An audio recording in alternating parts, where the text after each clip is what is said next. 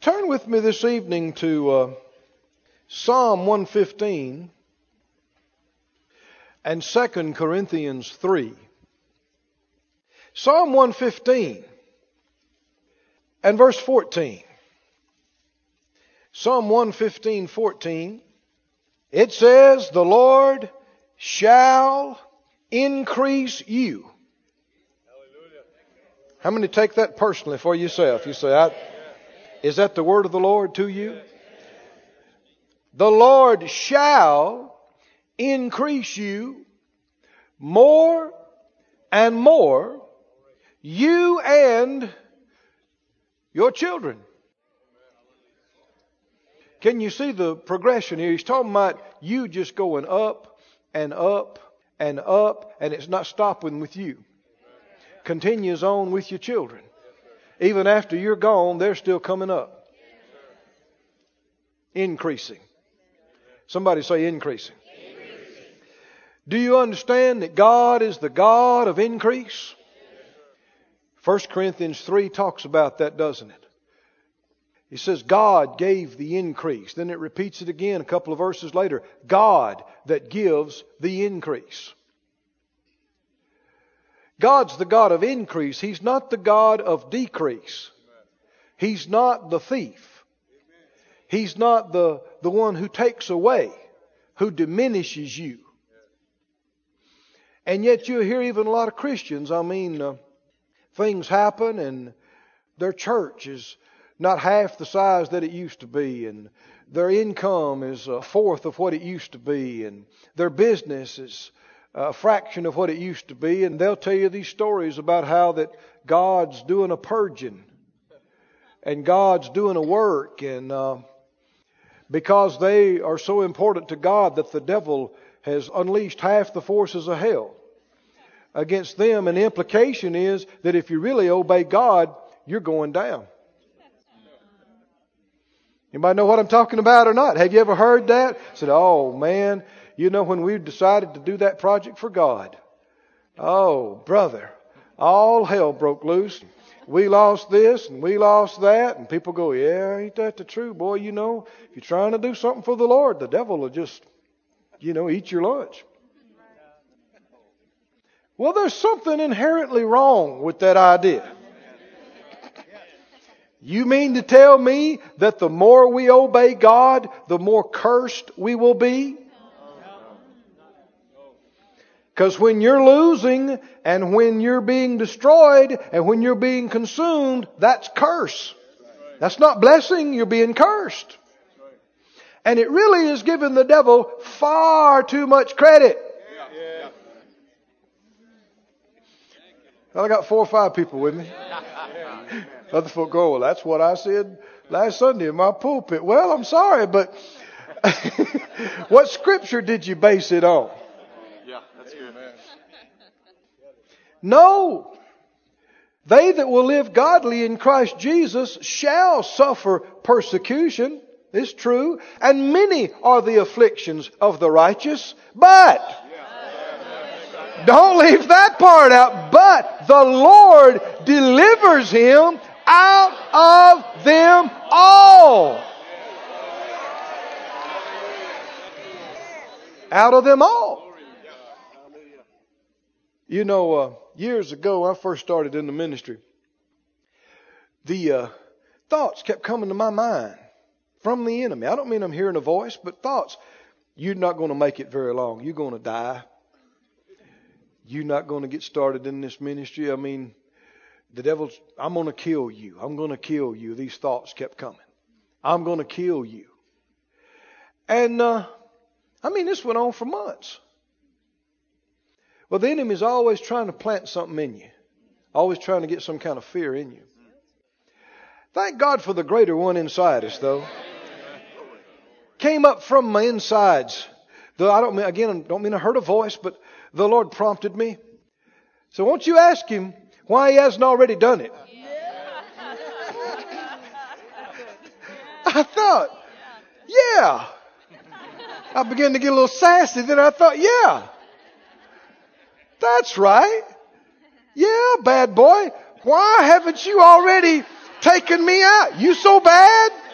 You gonna kill me? You so bad? Why haven't you taken me out already? Why not when I was 5 years old? Why didn't you kill me then? I've heard stories about how you tried.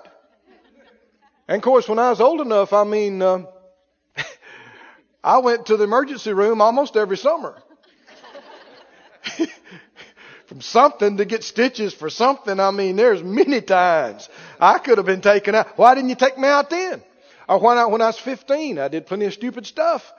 When I was 18, when I was 21, why haven't you taken me out already? Just maybe because you liked me a little bit and wanted to let me live a little longer, and you just kind of, showed me some mercy, which you don't have any. What? You know why He hasn't already killed me and you? He's tried. He's done everything He knows how to do to take us out. And we're still here because He can't. He can't. He hasn't been able to.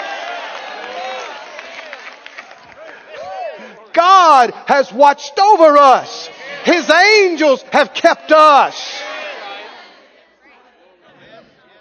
And if we will endeavor to obey Him and believe Him and walk with Him, He will continue to keep us all the way till we run our whole race, finish our whole course. So this idea about, if you really decide to obey God 100%, look out. Look out, man. The devil's going to attack you. He's going to hurt you. He's going to kill and steal and rob. Hold on now. You're telling me because I decide to obey God fully, I've opened the door for the devil to work more in my life? Why are you talking about this, Brother Keith? Because people are unwittingly opening the door through this kind of thinking. It's fear-based. And people are actually excusing what's going on because they decided to obey God. Are y'all with me on this? What are we talking about now? Are we supposed to believe that because we fully obey God, the devil has room to maneuver in our life? Why wouldn't it be the opposite? Some folks still don't have this. How can I say it, Lord? What people don't realize, I'm talking about ministers now too. Ministers are some of the worst in this. They make all kind of excuses, why this bad thing happened and why that bad thing happened and why this got stolen and why this got messed up, because we're on a mission from God and we're trying to do what the Lord told us to. Boy, you hear Christians say it all the time. Boy, it must really be the Lord that I try to do this because I've had 9 bad things happen this week already. You're telling me that works of the devil are confirming the will of God to you. And see, what happens is when you think like that, you're being superstitious. Yes, sir. Yeah, that's good. And superstitious is another word for fear. Amen.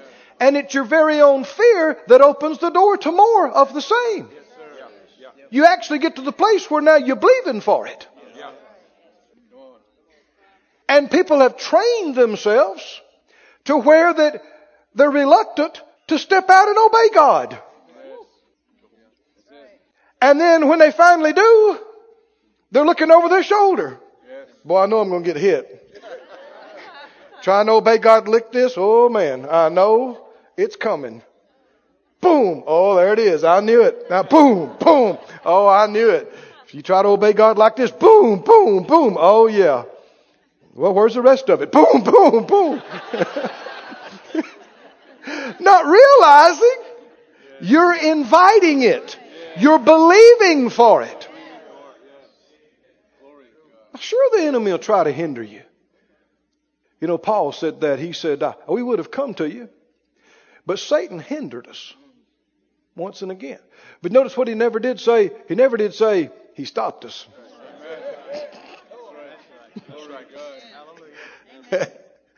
He did say, thanks be unto God who always causes us to triumph. So sure, the enemy may try some things, but your response should not be I knew it was coming when you try to obey God like this. You're going to have all kind of trouble. No, you should jump up immediately and say, no, you can't. You are bound up. You are shut down. You can't mess this up. You cannot. I forbid it in Jesus' name. You got no place. Instead of sitting down and going, well, I knew it. I knew we'd have trouble on this because this is the will of God. Some folks got to think about this some more. I can tell. You're sitting there looking at me going, oh. No, make yourself go back and get scriptures for what you've been saying. And how many understand that your fears will come on you? It's a Bible principle. What you dread and fear will come on you. So you must get it out of you. I said you must get it out of you. Okay, we're about to embark on a project for God. We're about to do the will of God. Any trouble coming? We're not expecting any. None. We're expecting to sail through this thing with the grace of God on us. What if something happens? Expect the best and deal with the rest.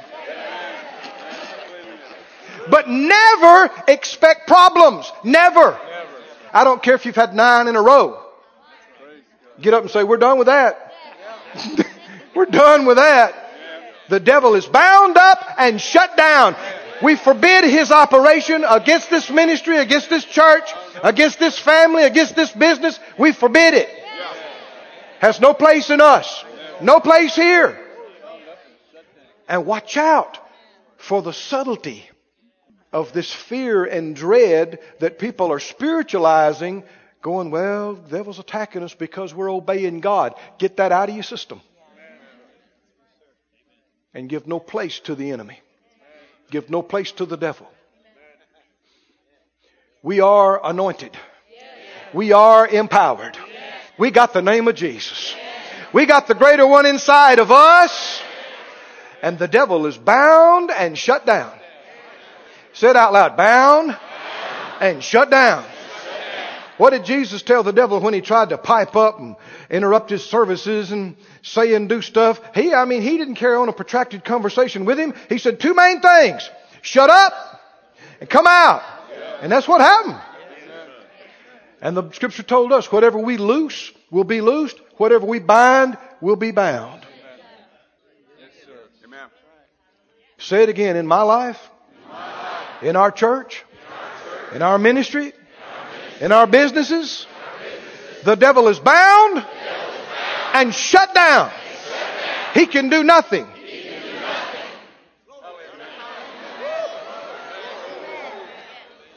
What if it looks like he's doing something? What if it looks like he's doing something? That's where faith comes in. That's when you stand up and go, like I said. The devil is bound and shut down. Like I said. He's bound and shut down. And you don't let it move you. And even if it looks like he got away with something and hindered you and messed with you a little bit, you stand up and smile. Oh, it makes him mad when you do this. You stand up and smile and you go, like I said. In Jesus' name. Every demon is bound up and shut down concerning this thing. Cannot hinder us. Cannot work. I forbid it in Jesus' name. But see, when you huddle around with other preachers and go, oh man, I'm telling you, you talk about a test. I've never seen so much trouble since we started to do what the Lord told us to do. And they go, ooh, I know it, you know. When I tried to do that thing God told me to do. Lost half the crowd and 2/3 of the money. And so that's the way it is when you try to obey. No, it's not the way it is when you obey God. No. No. No. It's that way when you fear it and when you dread it and when you talk it and when you yield to it and when you make excuses, you make allowances for the enemy to continue to work. It ought to cause you to get right up on your feet and go, no, you don't. No, you don't. Bound. And shut down. Are y'all with me? Hallelujah. That's not in my notes anywhere. But, well, you know, how you going to increase? More and more. And you're making excuses for the devil stealing from you all the time. The Lord shall increase us. Say it out loud. The Lord shall increase us. Shall increase me. More and more me and my children. Well, you can't just go down and down and down and have that come to pass. You can't take a step forward and get knocked back 3 every time. You have to be progressing, increasing, enlarging, advancing.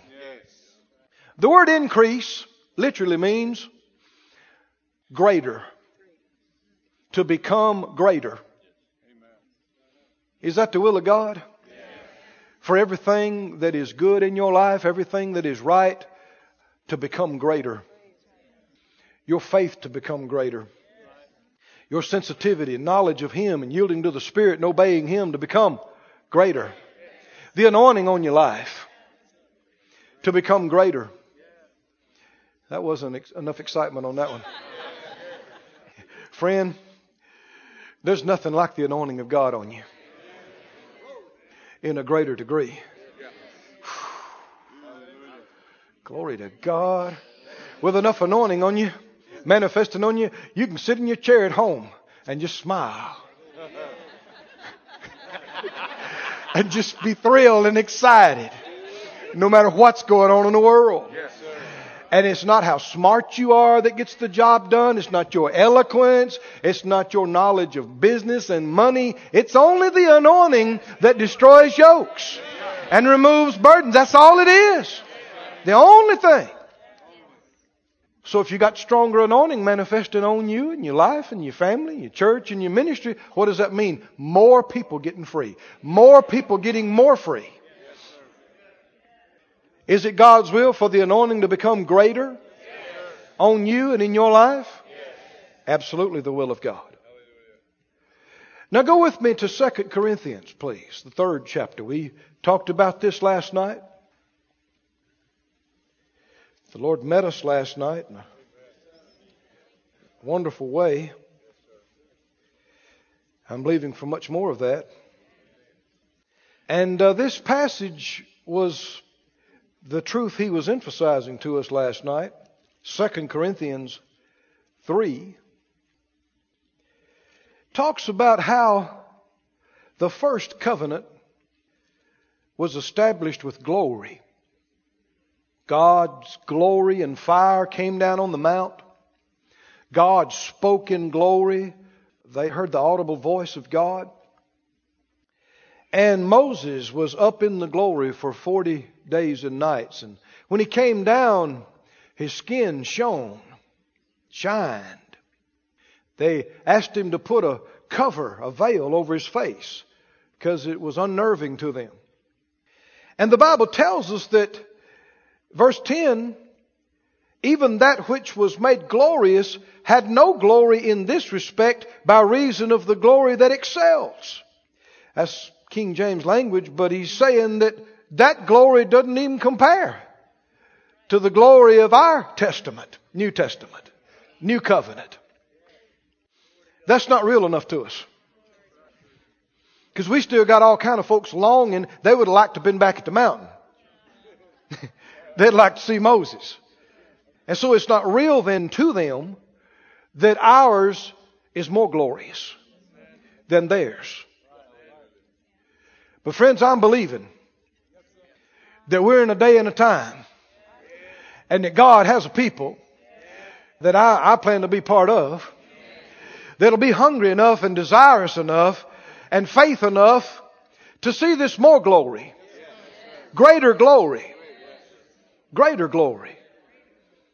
And we'll have to get our minds changed so that we're not looking back to the past, longing for those days that are long gone.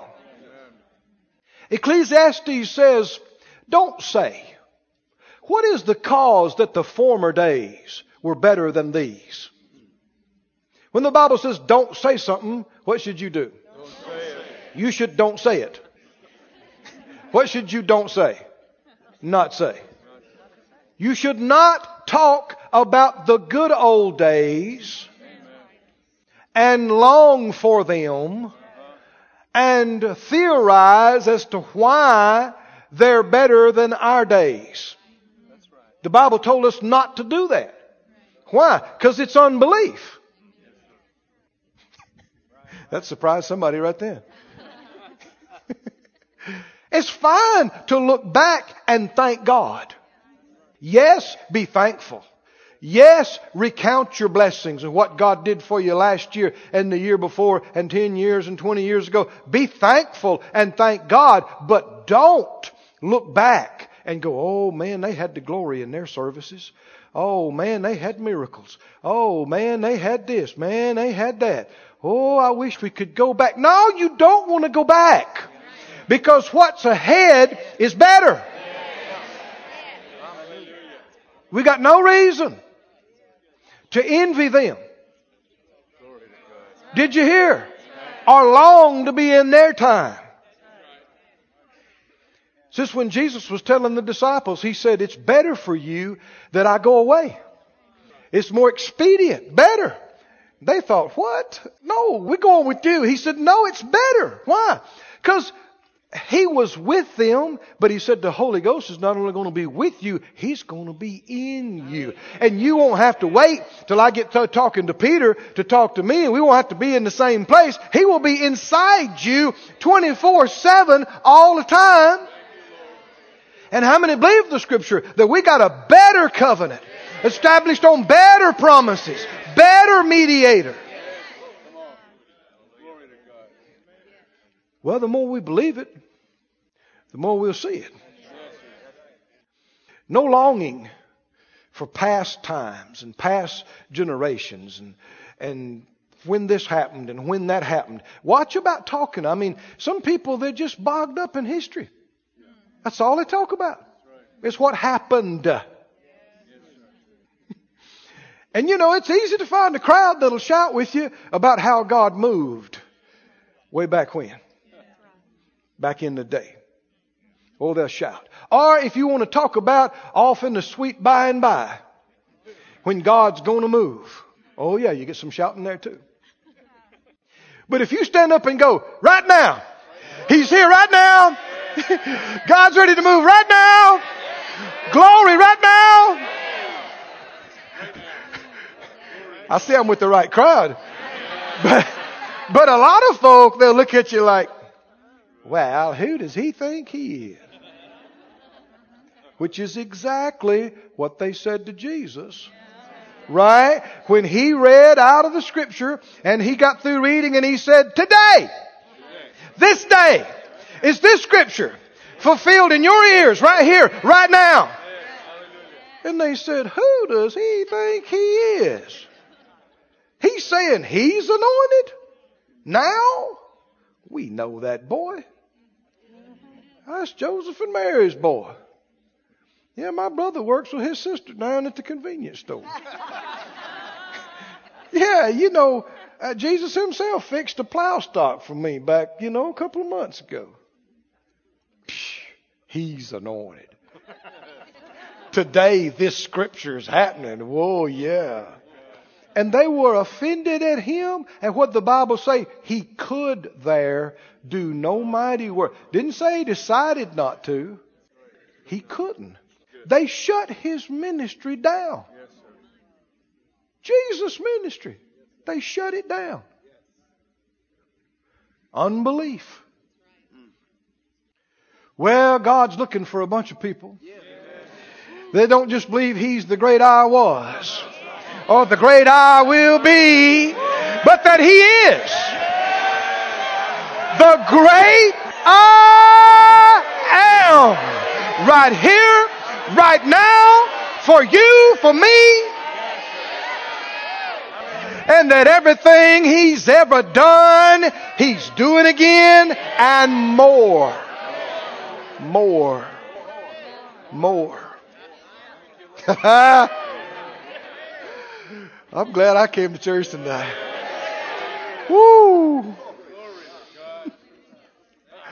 God will respond to our faith. Yes, sir.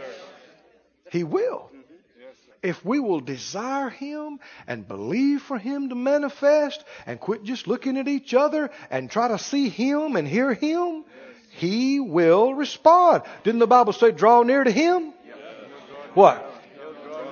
He responds. Yes, sir. Yes. You must believe that God is, Yes.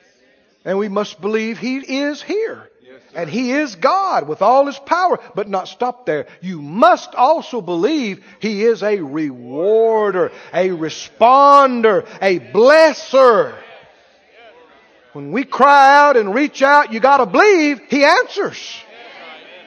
You believe Him, you hunger for Him, you got to believe He responds, He fills, He ministers.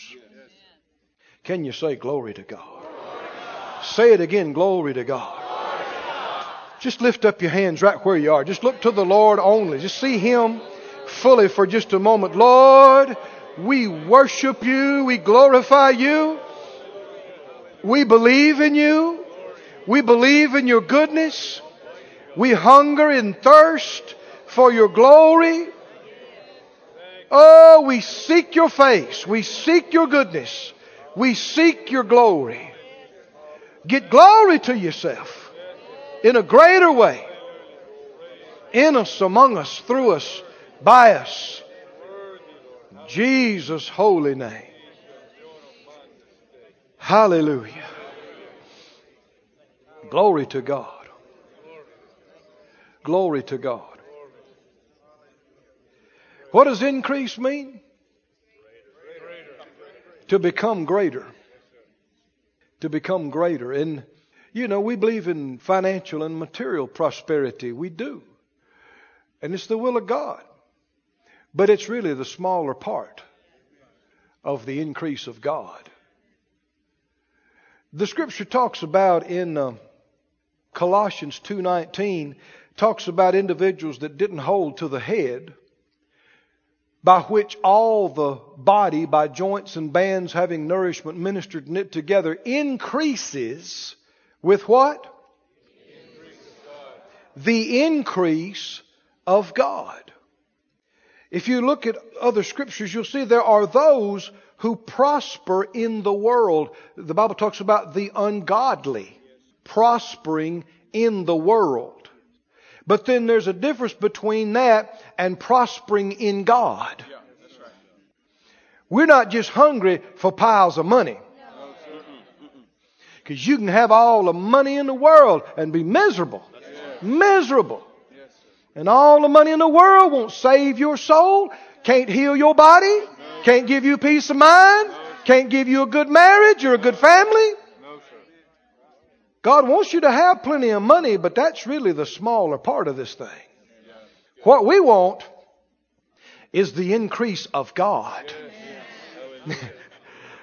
And Proverbs says the blessing of the Lord makes rich, and He adds no sorrow with it. And see, that's what the world's got. I mean, they might have got their money. They might have climbed that corporate ladder by stabbing 4 people in the back and lying and stealing. And they might have got the big house and they might have got the car, but they got sorrow.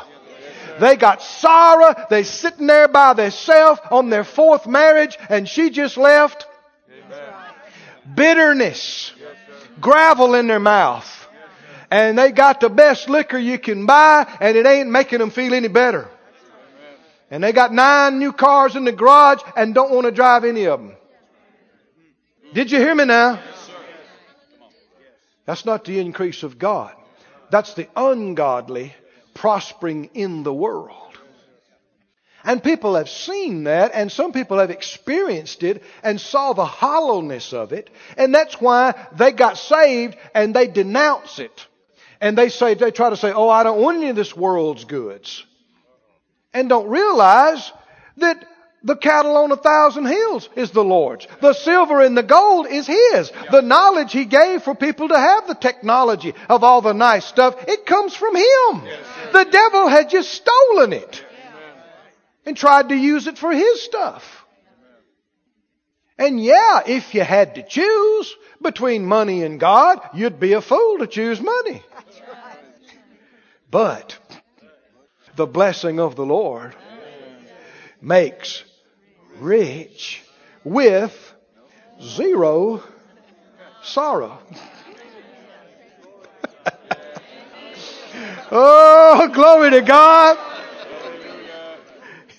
Means you could live in a 50-room mansion and just go from room to room going, glory to God, glory to God, glory to God.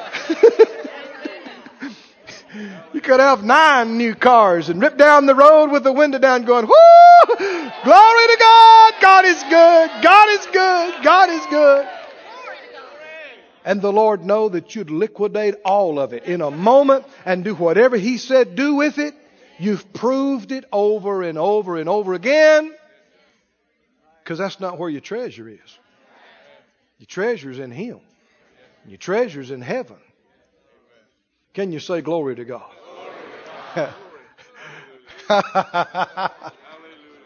Isn't God good? Oh, He's so good.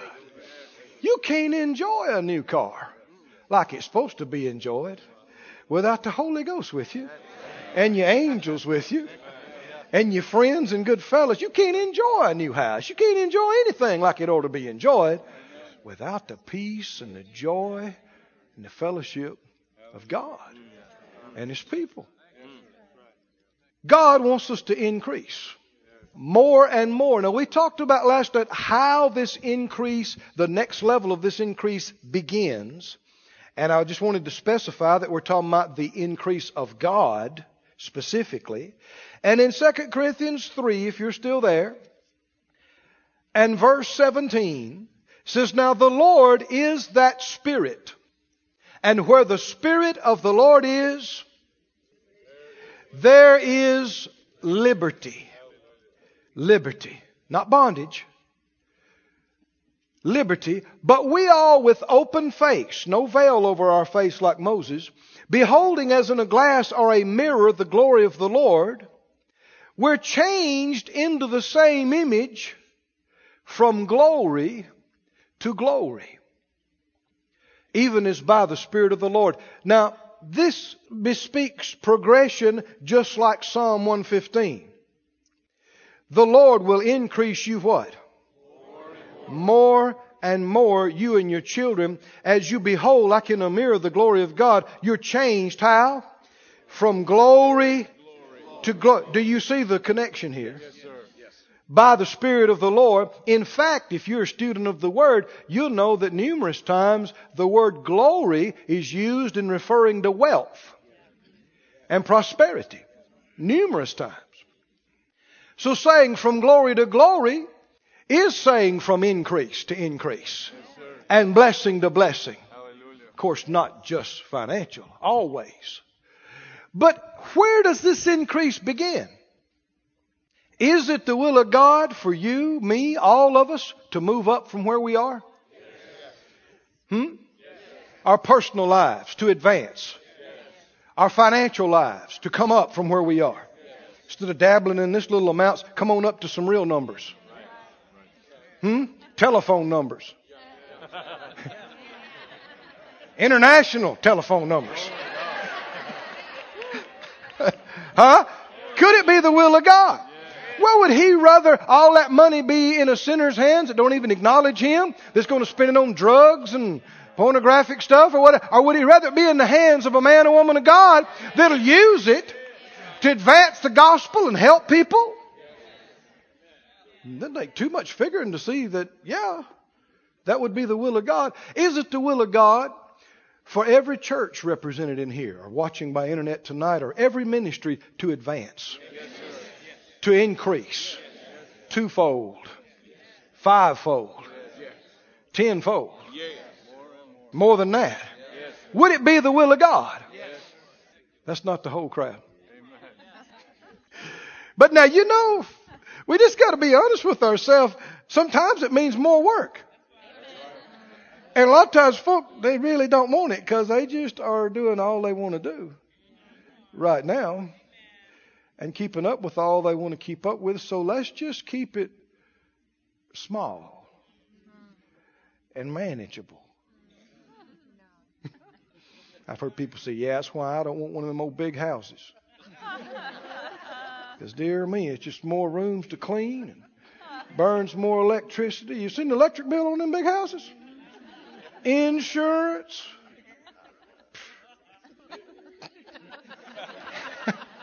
So that means God could never use you to house 3 families for the week of increase.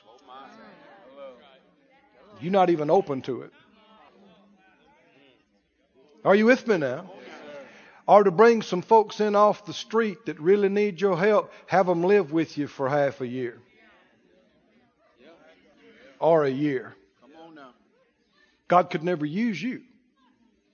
Because instead of listening for the will of God, all you see is electric bill.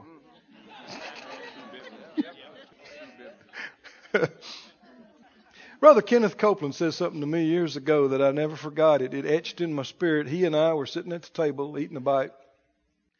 And he just stopped and laid his fork down.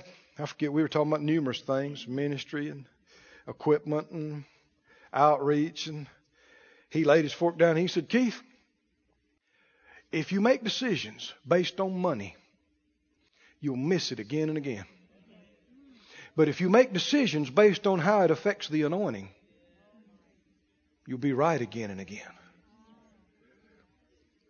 Because see, people are so afraid they're going to spend a little too much money on something. Or something's going to cost a little too much. And friend, this is something that's crippling churches and ministries and people, is how much does it cost? There are people, they want to know that answer before they even pray. And if the number is too big, then they don't pray. All they're interested in is how much does it cost. And when they hear the number, that's it. That's the end. Oh, that's too much for me. Whew. We couldn't afford that. You can't afford what you're doing. What does that mean, afford? That's another way of saying what I can produce. What I can make happen. Link those two in your mind. The next time you hear yourself say what you can afford, you just got through saying what I can do. What I can produce. And if you're limited to that, you'll never get into the full will of God. Never. I mean, and anybody in here that's followed the will of God can hold up your hand and say amen to this. Everything Phyllis and I ever did in the ministry, we did not see how we could do it. In fact, we had people sometimes line up and tell us, you can't do it. Are you crazy? You can't do this. You can't do that. How many times did you hear these last 4 or 5 weeks, you can't do that? You know, not enough time. You can't do it within this time. Can't be done. You can't get it by then. You can't do that. I mean, there are people who will line up and sing choruses to you. Too much. Where are you going to get the money? Where are you going to get the support? You can't do that. You can't do that in this country. You can't do that in this state. You can't do that with this government. You can't do that with this economy. You can't do that with these people in power. You can't do it. You can't do it. You can't do it. You can't do it. And yet all the time, Philippians has been saying, I can do all things through Christ who strengthens me, even if it costs $20 million.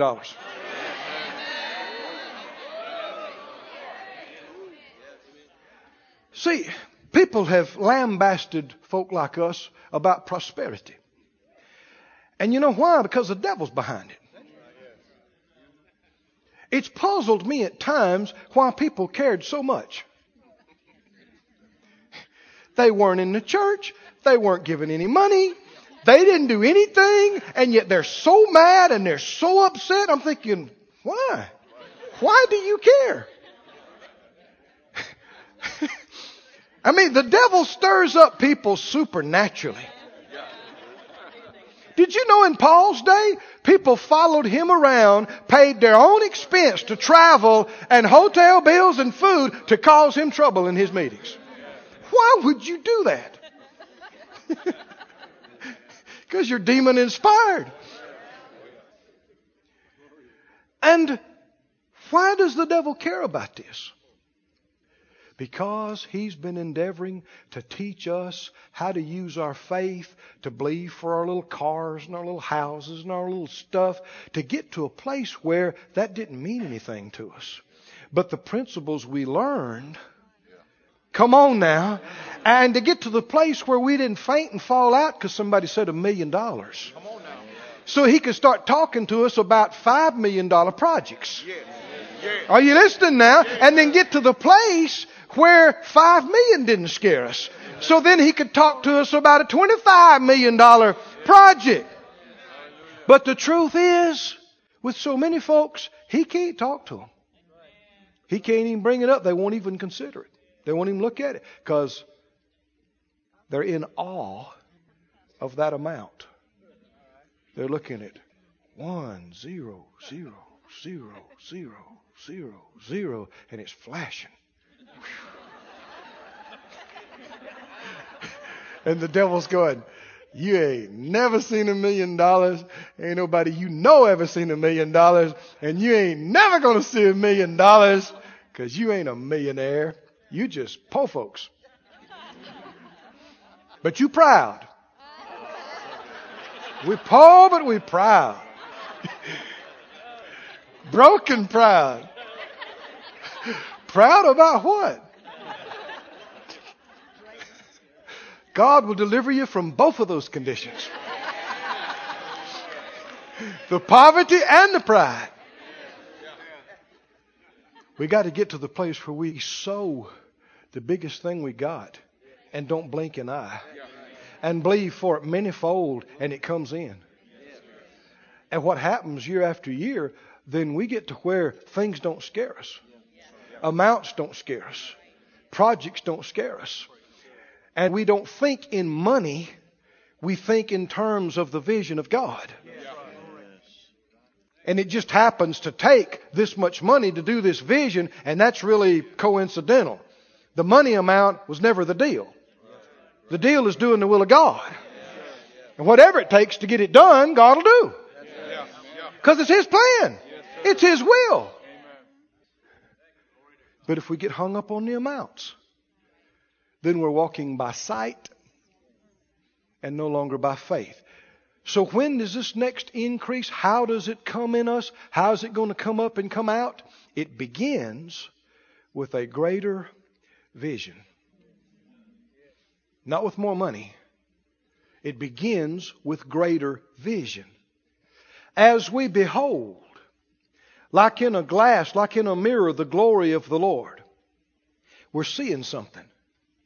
And as we're beholding Him and His glory, we're being changed. Changed to the point we can conceive it. We can see it. We can see it happening. While I'm preaching, God's talking to people. I know it. God's ministering to people. We can see it happening. Now go with me to the book of John. This is something I'm so excited about. John 5. What kind of increase are we talking about? The increase of God. How does it begin? It doesn't begin out here. It begins in here. It begins with us seeing something greater. This is how Jesus operated. Shouldn't we compare our ministry to His on a regular basis? Shouldn't we desire to accomplish in ministry what He did? He doesn't change. So it is His will to do through us what He was doing. How did He do it? Did Jesus have plenty of financial support? You know, if finances were as big a deal to Him as it were to a lot of people, we'd have all of His figures in the Gospels. Of how much and how big it was. And no, why is none of that there? Because it was just all taken care of. Yes, sir. They had more than they needed. All the time. They had enough to where they had to have a treasurer to keep track of it. And enough to where He could embezzle. And they still had plenty. How many know you only got $5? Did somebody take one? You're going to know it. People are going to miss it. It's humorous to me, these people talking about Jesus, how broke he was and how poor he was and how we are supposed. One fellow, I heard him talking on a international news program one time, and he talked about a preacher having a nice car. And he said, the Bible says these preachers are supposed to lay down with the lepers. I thought, what? What? Lay down with the lepers. Now, first of all, he probably couldn't have found a Bible. There's nothing like that in there. But I noticed the host nodded with him. And the other guests were like, yeah. And to hear the world tell it, if you and I are Christians, or especially if we're ministers, we ought never go on vacation and spend any money.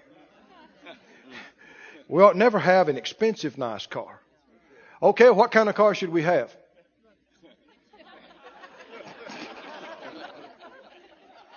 Oh, I don't know, but you shouldn't have that. Well, okay, tell me, how nice can I have? And who gets to decide what that is? So I'm supposed to be restricted to your unbelief. If you can't believe for it, I'm certainly not supposed to have it. And why? Because you believe the preachers are supposed to lay down with the lepers.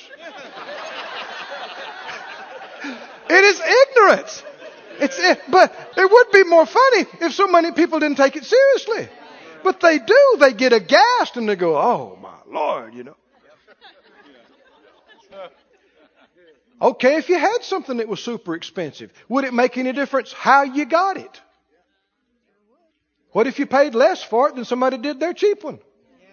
What if somebody just gave it to you? Yeah, that's right. Come on. Amen.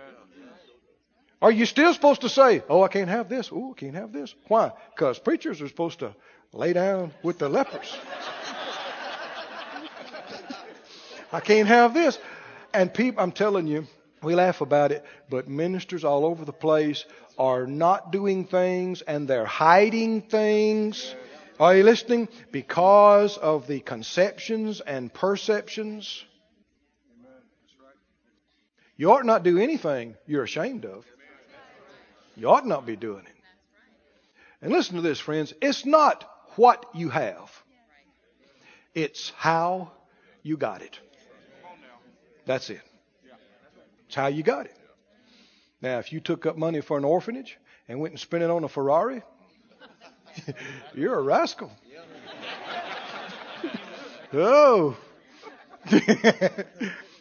But if you sowed your seed and you claimed your harvest and you believed God and God dealt with people and gave you favor and gave you deals and money and it came the right way. That's right.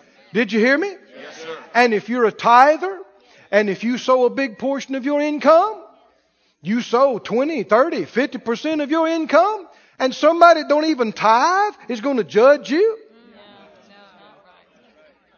Are you with me now? What business is it of theirs if you got 9 mansions, 12 airplanes, and 6 yachts, and they don't even tithe? If it came the right way.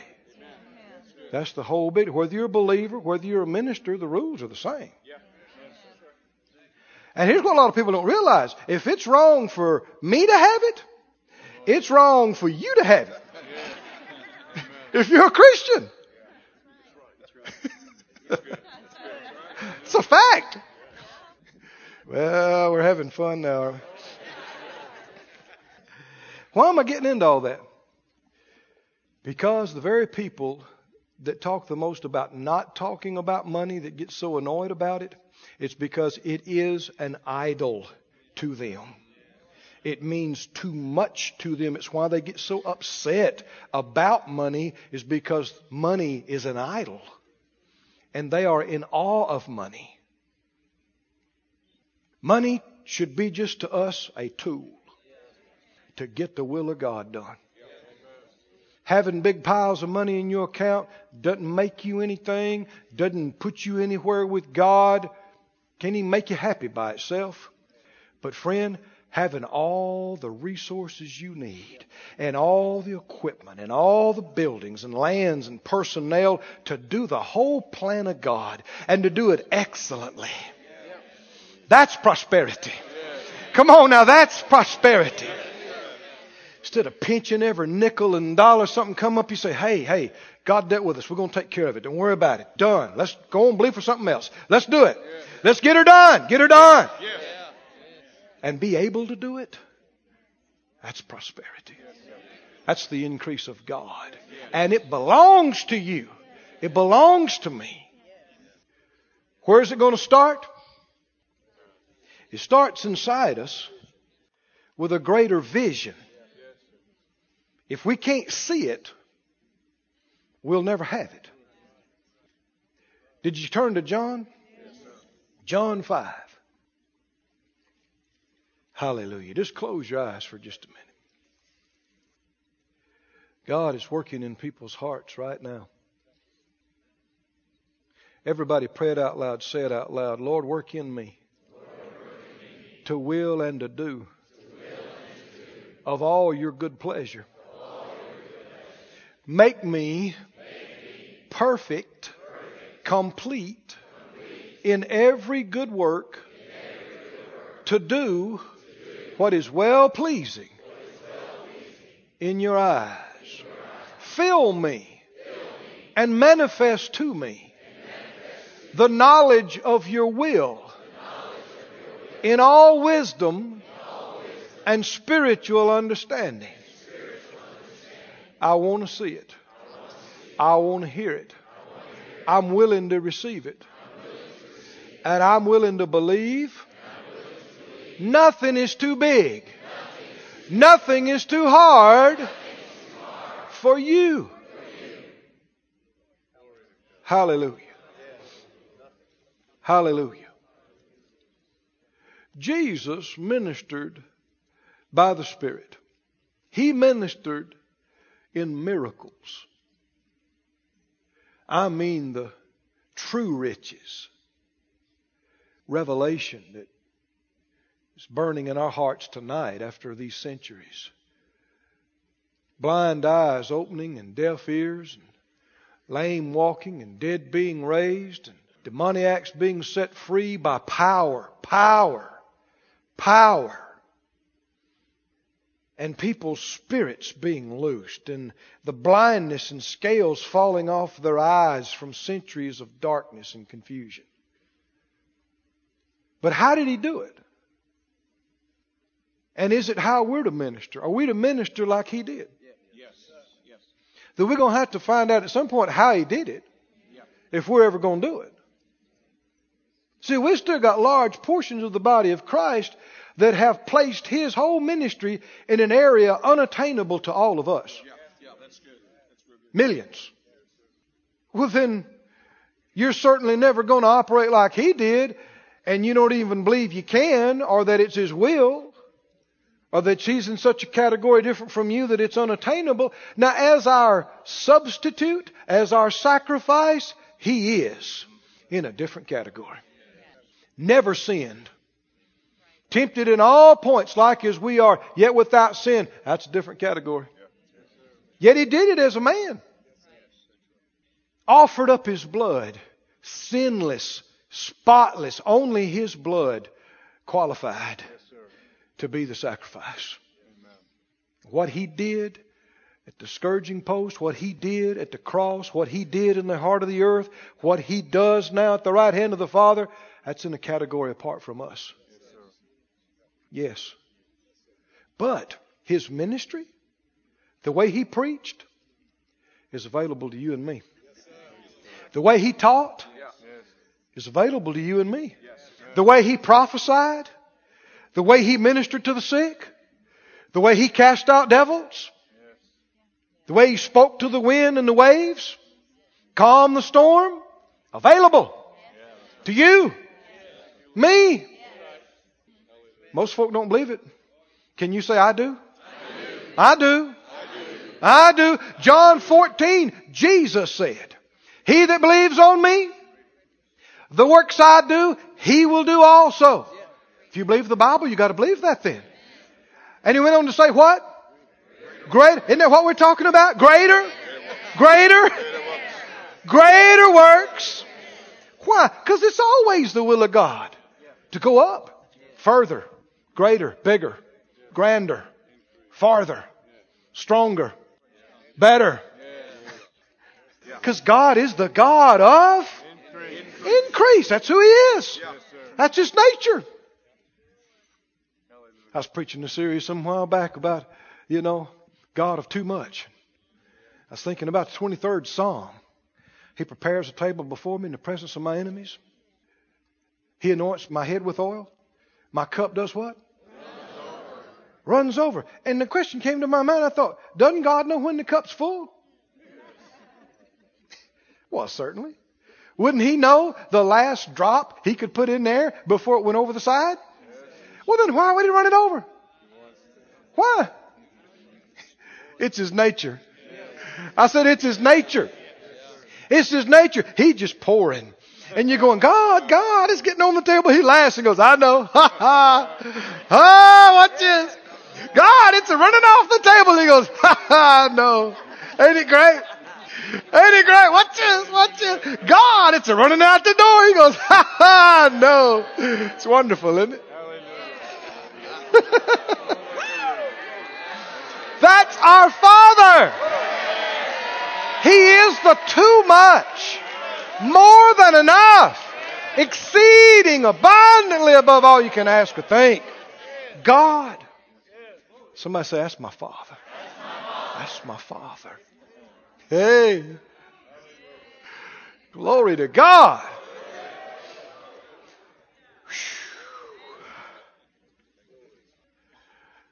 We see those kind of miracles in the ministry of Jesus. Loaves and fishes multiplied till there was too much for them to eat. 12 baskets left over. Such a catch of fishes. Nets couldn't hold them. Got their buddies' boats and boats couldn't hold them. It was a net breaking. Ship sinking. Too much. But now, can you and I minister that way? Can we experience things in life like that? Yes, sir. If we are ever to, we must believe it's possible. Yes. We must believe what He said. Yes, that the works He did, if we believe on Him, we can do too. Amen. Well, who do you think you are? He's the Son of God. Yeah, but He did them as Son of Man. Yes, sir. He did them anointed as a man. And He said, if you believe on me, the works I'll do, you will do too. And greater works than these will you do. How did He do them? John 5 tells us precisely how He did them. John 5, verse 19. Well, verse 17. There's been a miracle. This man that was, impotent man he's called, laying by the pool, was healed. He's made whole, able to walk. And they found fault with him, Jesus. And the Bible said, verse 16, they sought to slay Him because He had done these things on the Sabbath day.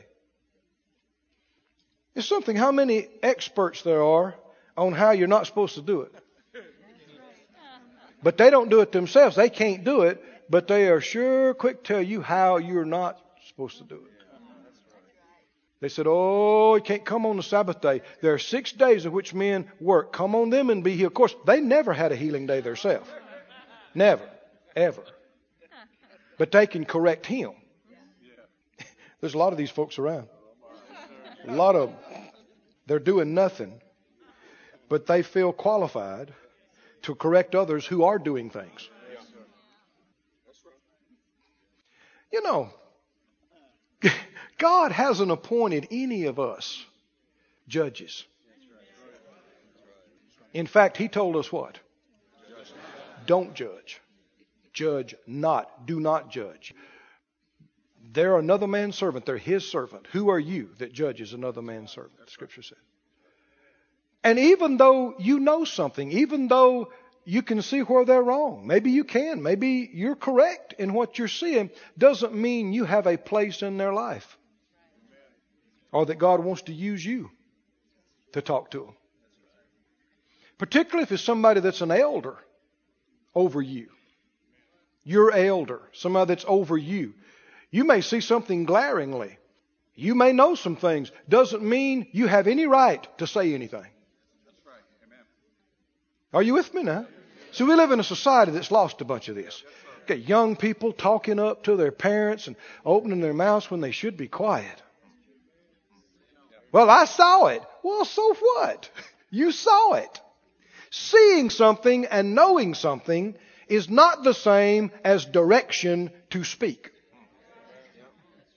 I know that's a great revelation to a lot of folks. But you'll know you're growing up some when you see it, you know it, you're aware, but you just sit there like you don't. And you keep your mouth shut. Because it's not your place. They said, in fact, they said they sought to kill him. Verse 17, Jesus made it worse. How many glad he didn't back off? How many glad he didn't let anybody bully him? He didn't let any devils or crazy, confused religious people shut him down. He could have just ministered on the next day and saved himself so much trouble. Or could have backpedaled a little bit when they called him on it. But he says, my Father's working and I'm working too.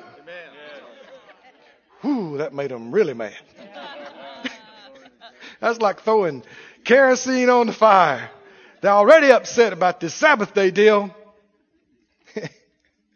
What they're really upset about is he's getting results. And they're not. What they're really upset about is his big crowds. Whoa. And he says, my Father is working. And I'm working. And they said, what? What? Therefore the Jews sought the more to kill him. Now they're really trying to kill him. Because he not only broke the Sabbath, but he said God was his Father. Making himself equal with God. How can I say this, Lord? Religious, ungodly religious people are some of the meanest people on the planet. Man, they will stab you, they'll knock you down and give you 3 scriptures why it's okay. Mean people.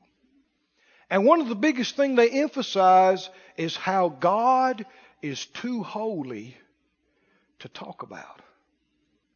And God is too holy for us to even be in the same room with. That's right. Because they don't know him at all. And when they hear somebody come along that said they talked to him this morning and he talked back, these people hearing from God, that just makes me sick. God told them this. God told them. You know why? Because they're not even born again. They don't know God at all. And that's how they did Jesus. Every time he said something, they,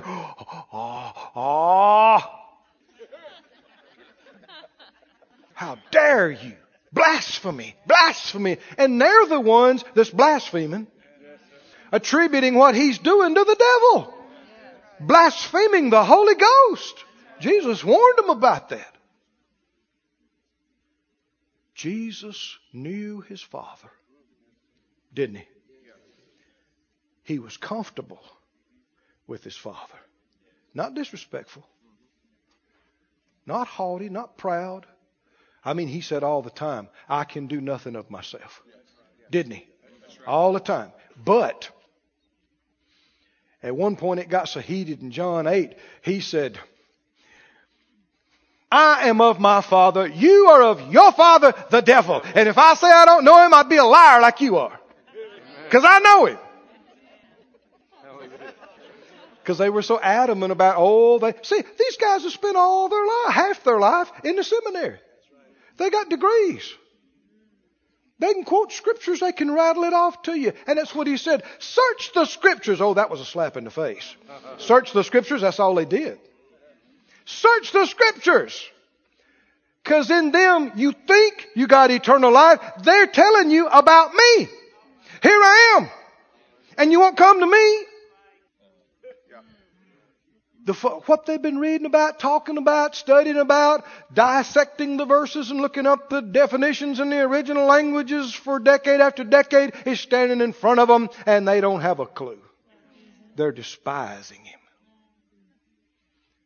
May it not be so with us. I said, may it not be so with us. I believe the Spirit of God is manifesting in these days and will in such degrees that some will be offended. Some will say, no, we don't know. I'll come and bring my notebook and take notes.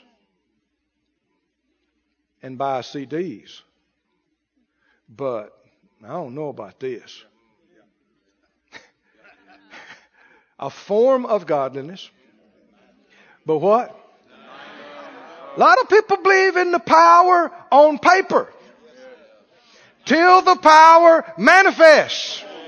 And then they go, oh, what is that? Oh, that's spooky. That's supernatural. Well, yeah, he's a spirit. And we got to get used to him manifesting. We got to get open. We got to let him stretch us. We got to get to where he can do something we ain't never seen or heard, and we go, "Ooh, that's different." But hey, I like it. God, you like it. I like it. That's, yeah. But there will be some who will get annoyed and they'll want to go somewhere where it's more comfortable to their flesh. Because stepping out by faith is uncomfortable to your flesh. Because you don't know what's happening next. You don't know where you're going. You step out, you don't know where you're going to put your foot. You just believe something will be there when you step down. A lot of folk are not willing to step out like that.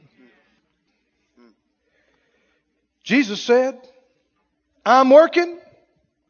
My Father's working. I'm working. They got mad. They got upset. Tried to kill him all the more. Verse 19. Get this now. Then answered Jesus and said to them, Verily, verily, I say to you. He's telling us how he did it. The Son can do nothing of himself, but what? The Son can do nothing of himself, but what he sees, he does what? Sees the Father do. So everything that Jesus did in ministry, he saw it before he did it. Isn't that right? He saw it before he did it. Somebody say he saw it before he did it. The Son can do nothing of himself, but what he sees the Father do. For what things soever he doeth, these also doeth the Son likewise. He said, I see the Father do it, and I do it. My Father works, and I work.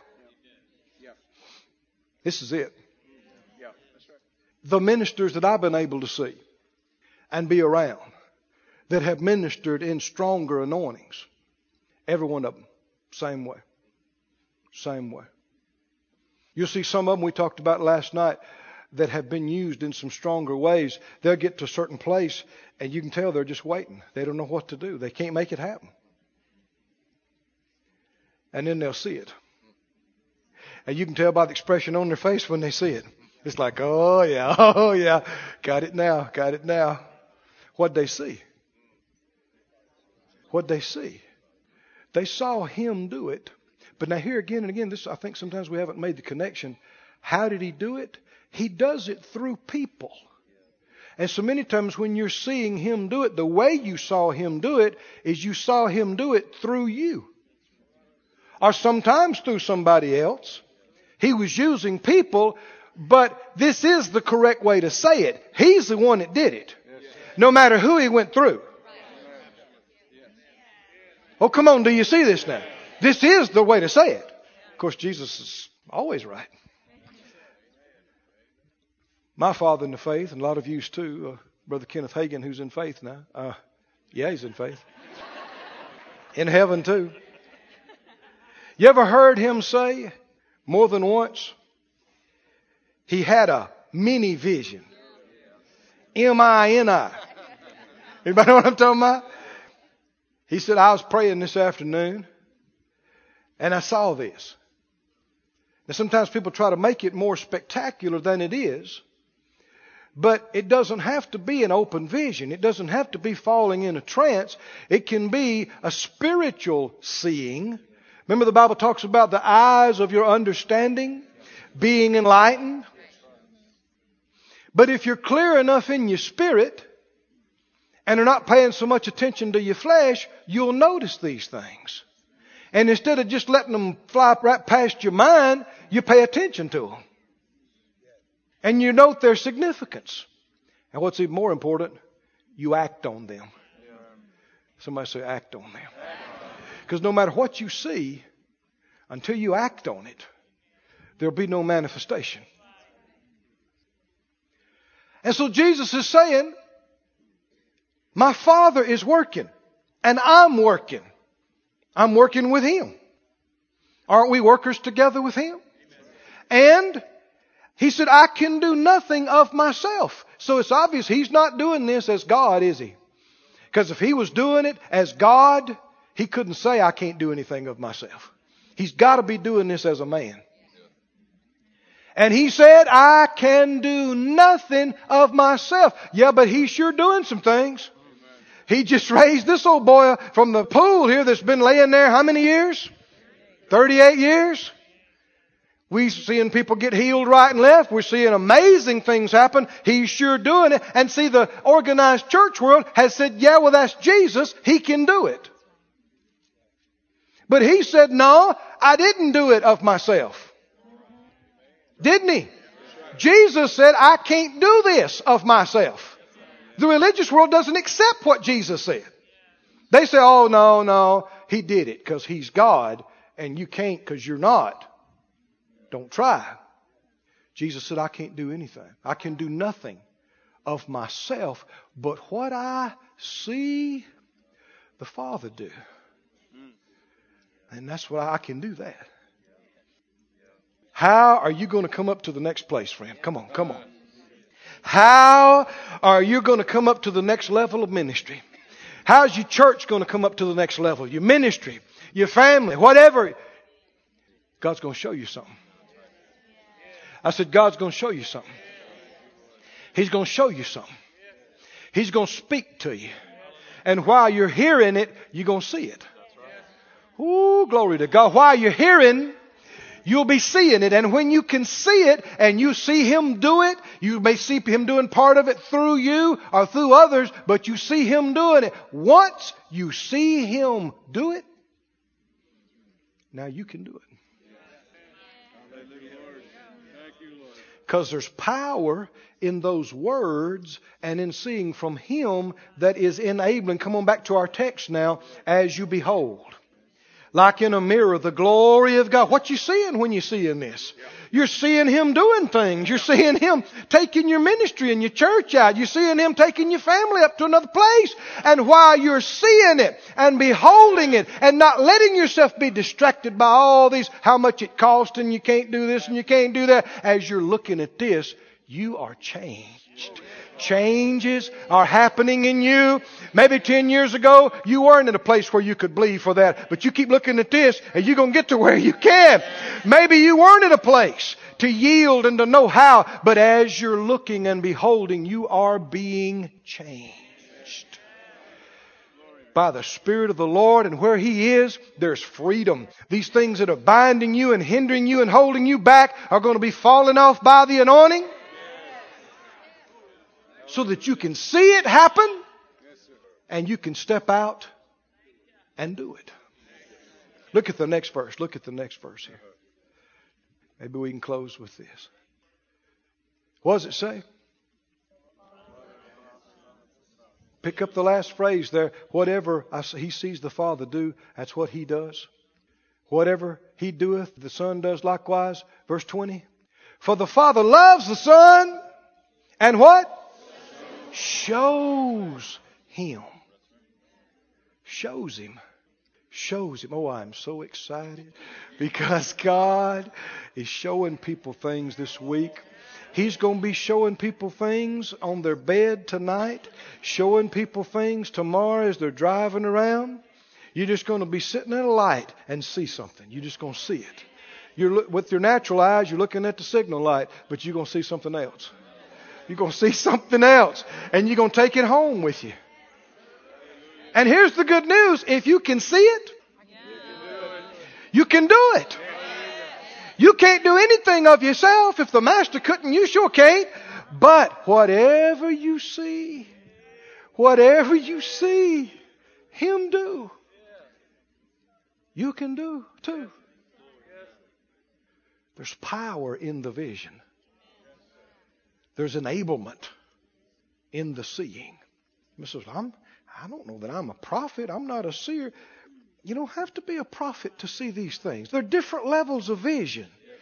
There is open vision. There is falling into trances. We may talk about that some, but you might live your whole life and never have an open vision. It wouldn't mean you're unspiritual. It wouldn't mean that something's wrong with you.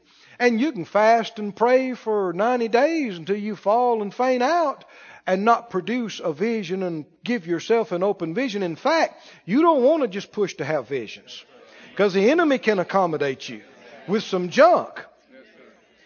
Oh, but every day of every believer's life, you can fellowship. Come on now, you can have communion with the Spirit of God.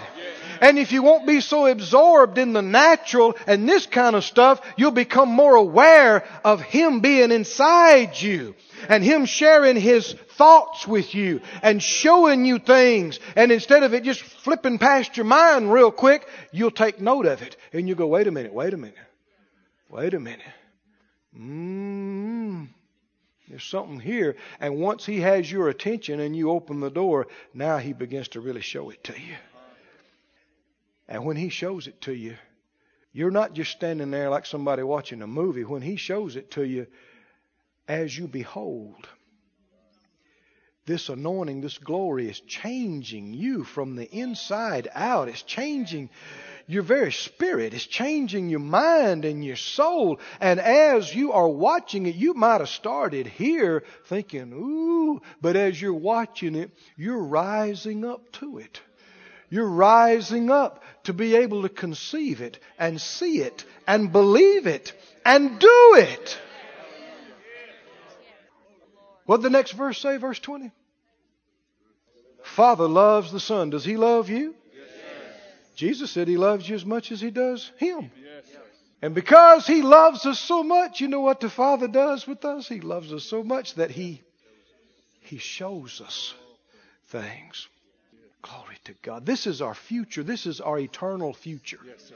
In the ages to come, He's going to show us the exceeding riches of His grace. Yes. And from now on, you and I are going to be oohing and ahhing and going, oh, glory to God. And after 10,000 years, He'll say, do you like this? We go, do we like this? Oh, God. And He'll say, look at this. Look at this. And we'll go, ooh, glory to God. Now here's the thing. Maybe you've heard some of that said before, but put it with our text tonight. Even 10,000 years from now, when He's showing us things we never imagined, when we see them, is anybody else getting this now? When we see them, even then, what's going to happen to us? As we're seeing them, we will be being changed. more into His likeness and into His glory. And as we're seeing Him, we will be enabled to do things never even crossed our dreams back in this life. Oh, glory to God. Glory to God. Glory to God. Glory to God. Glory to God. Read the rest of the verse.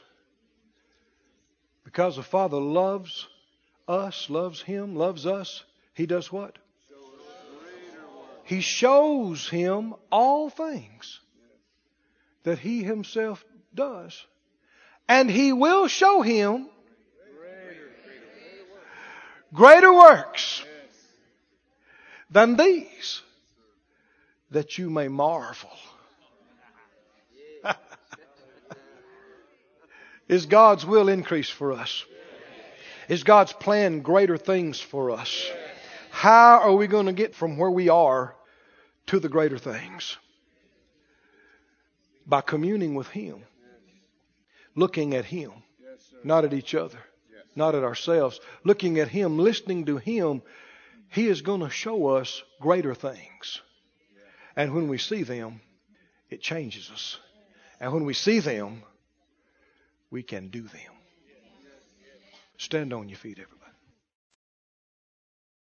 This ministry has been brought to you today, free of charge, by the partners of More Life Ministries and Faith Life Church.